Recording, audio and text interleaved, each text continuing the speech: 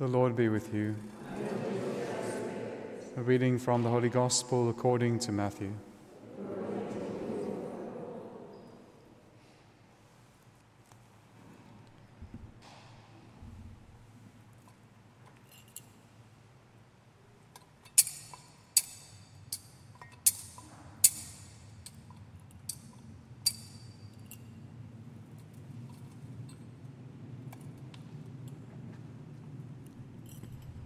Jesus withdrew to the district of Tyre and Sidon, and behold, a Canaanite woman from that region came out and cried, "Have mercy on me, O Lord, Son of David. My daughter is severely possessed by a demon." But he did not answer her a word. And his disciples came and begged him, saying, "Send her away, for she is crying after us." He answered, "I was sent only to the lost sheep of the house of Israel." But she came and knelt before him, saying, "Lord, help me." And he answered, "It is not fair to take the children's bread and throw it to the dogs." She said, "Yes, Lord, yet even the dogs eat the crumbs that fall from their master's table." Then Jesus answered her, "O woman, great is your faith. Be it done for you as you desire." And her daughter was healed instantly. The Gospel of the Lord.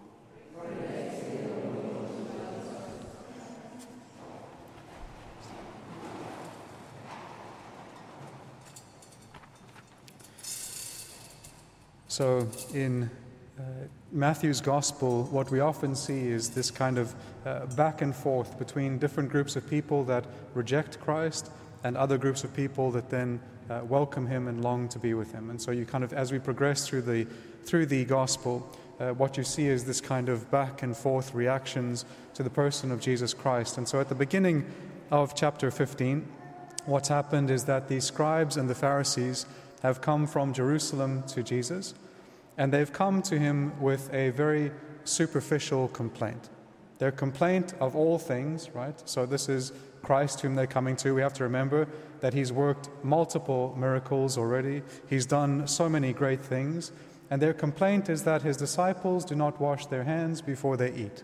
Okay, so this is what they want to eventually, that as they try to find things to arrest the Lord for doing, we can see eventually the ridiculousness of their case. And so what it shows us is the person of Christ, some things about him. One is that these are the only faults that they're able to find in Christ, right? So of all the things that they could accuse him of, the disciples not washing their hands is one of the things. Now, fair enough, this was one of the requirements of the law, one of the extra requirements that had come later, but they were still missing the point, the why. So the scribes and the Pharisees, they've become very good at the how, right? The how they do things, but they've forgotten the why they do things. And so in forgetting that why, they forget the purpose behind all of the exterior cleansings. All of the exterior cleansings were supposed to point to an interior cleansing of heart. An interior cleansing of heart that created a purity of heart by which they could then, as the Beatitude says, see God. Blessed are the pure in heart, because they will be able to see God. And we can see that in forgetting the why of the interior actions that are supposed to conform to the exterior requirements of the law, their hearts are then unable to recognize God as he stands right in front of them. Their hearts have blocked their vision, their interior vision, so that even though they encounter God in the flesh, they still cannot actually recognize him.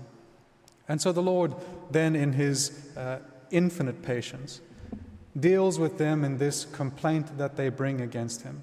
And he deals with it with all of the charity that he is, right? He is love. He is patient. But we can see that he does also at times seek consolation for himself in a certain sense.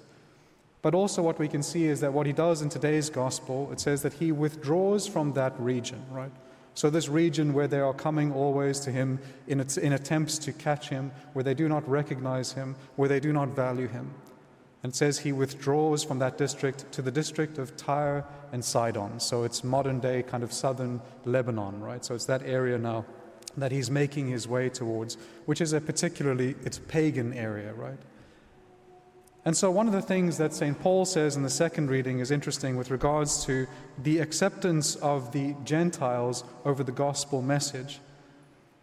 And what St. Paul says is that he magnifies his ministry, the fact that he has been sent to the Gentiles. And one of the reasons that he says that he does rejoice in this ministry that he's been given is that it is in order to make his fellow Jews jealous. Jealous.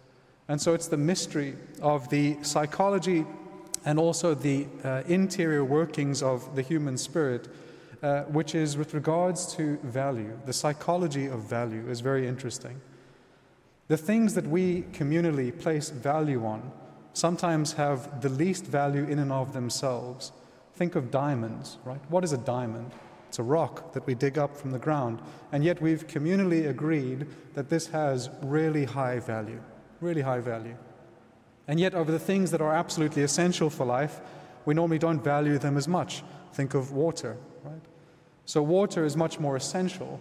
Diamonds have absolutely no purpose to us outside of themselves. They do nothing. But we place such a high value on them because there is this type of communal agreement of value over particular things. And you can see this right from a young age in human life, right? Think of children.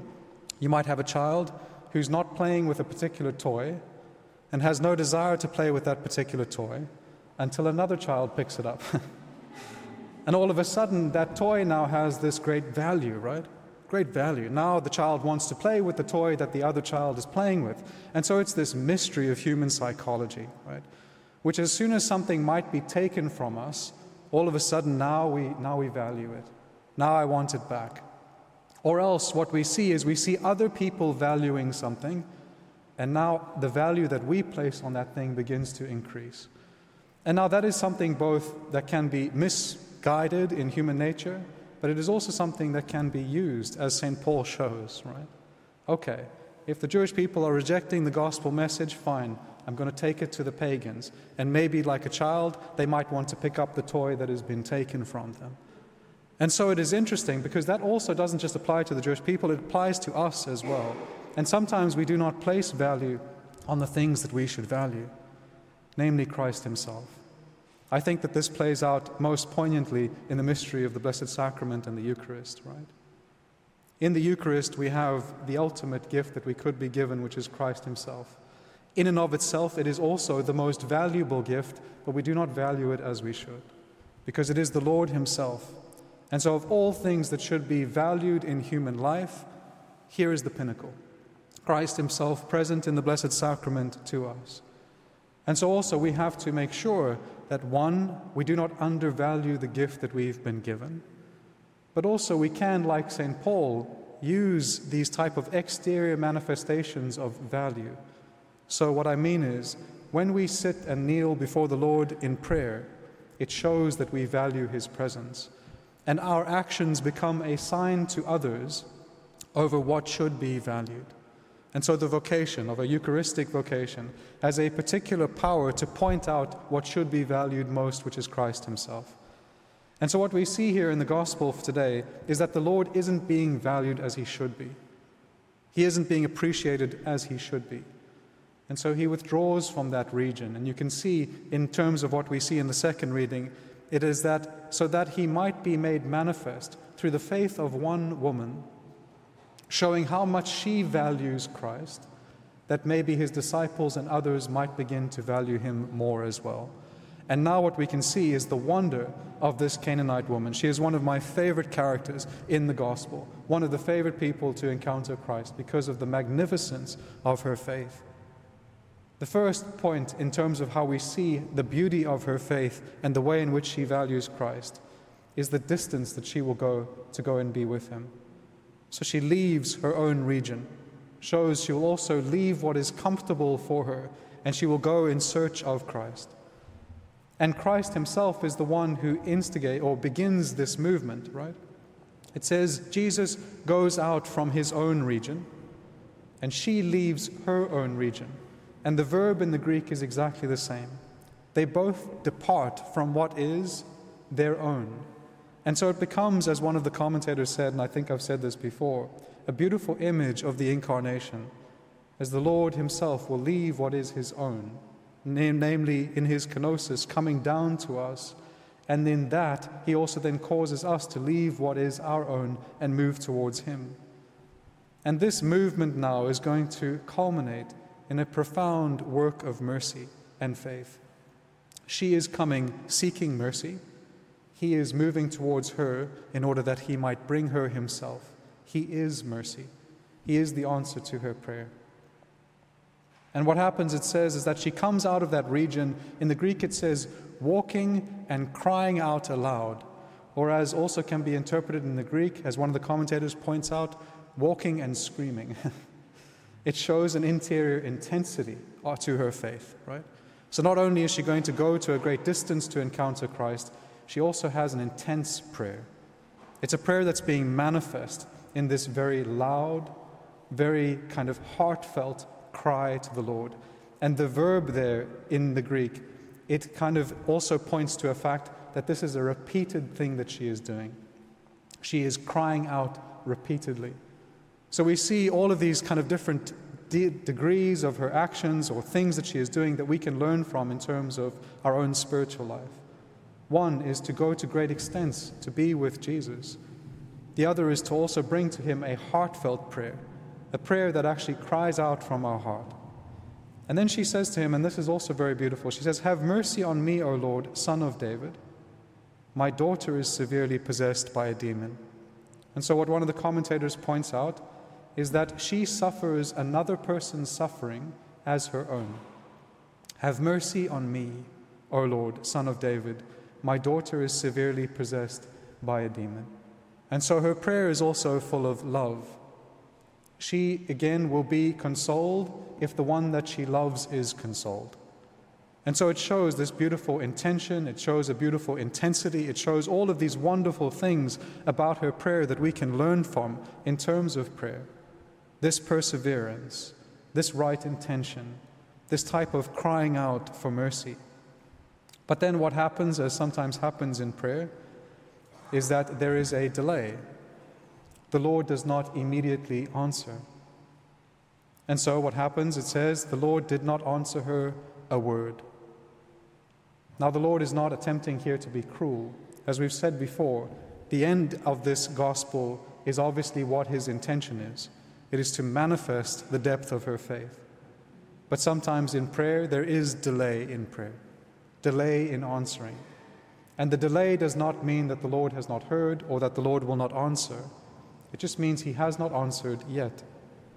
And so perseverance in prayer is also something that we see from her. Then what we see is not only is the Lord silent, but the very people that should help her in terms of facilitating this encounter with Christ become the people that try to stop it, send her away. And so also for us, sometimes we can be hurt maybe by the actions of others who call themselves Christians, but yet do not facilitate an encounter with Christ. Now, this is not a judgment on them, because we all fail in this regard at different points in our life in not bringing other people as we should to Christ. But it just shows us that we still should persevere despite the silence of God and human failure. These are not reasons not to come to God and not to persevere in our prayer. And eventually she comes to him and she kneels before him in an act of adoration, acknowledging who he is. He is not only the Son of David, as she's called him already, but he is also Lord.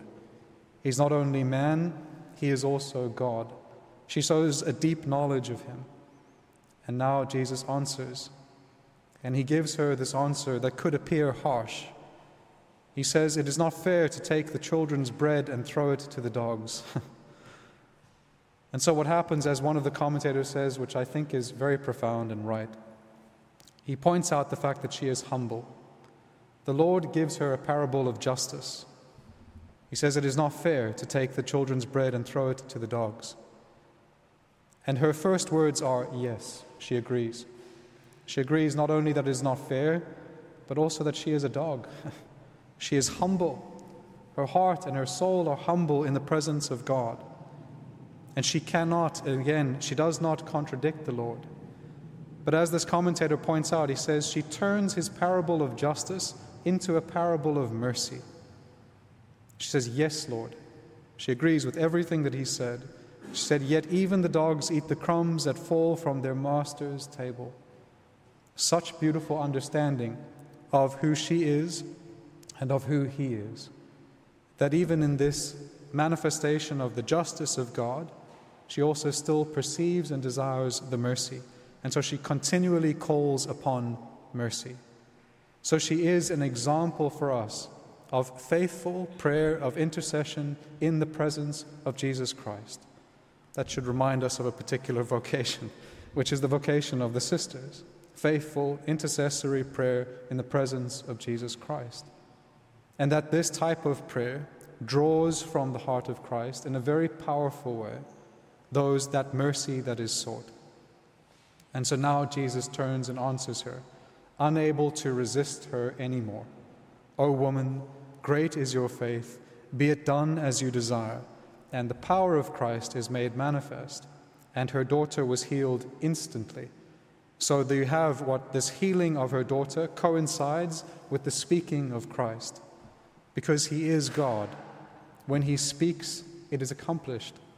And so as he speaks to her these words of healing, her daughter is instantly healed.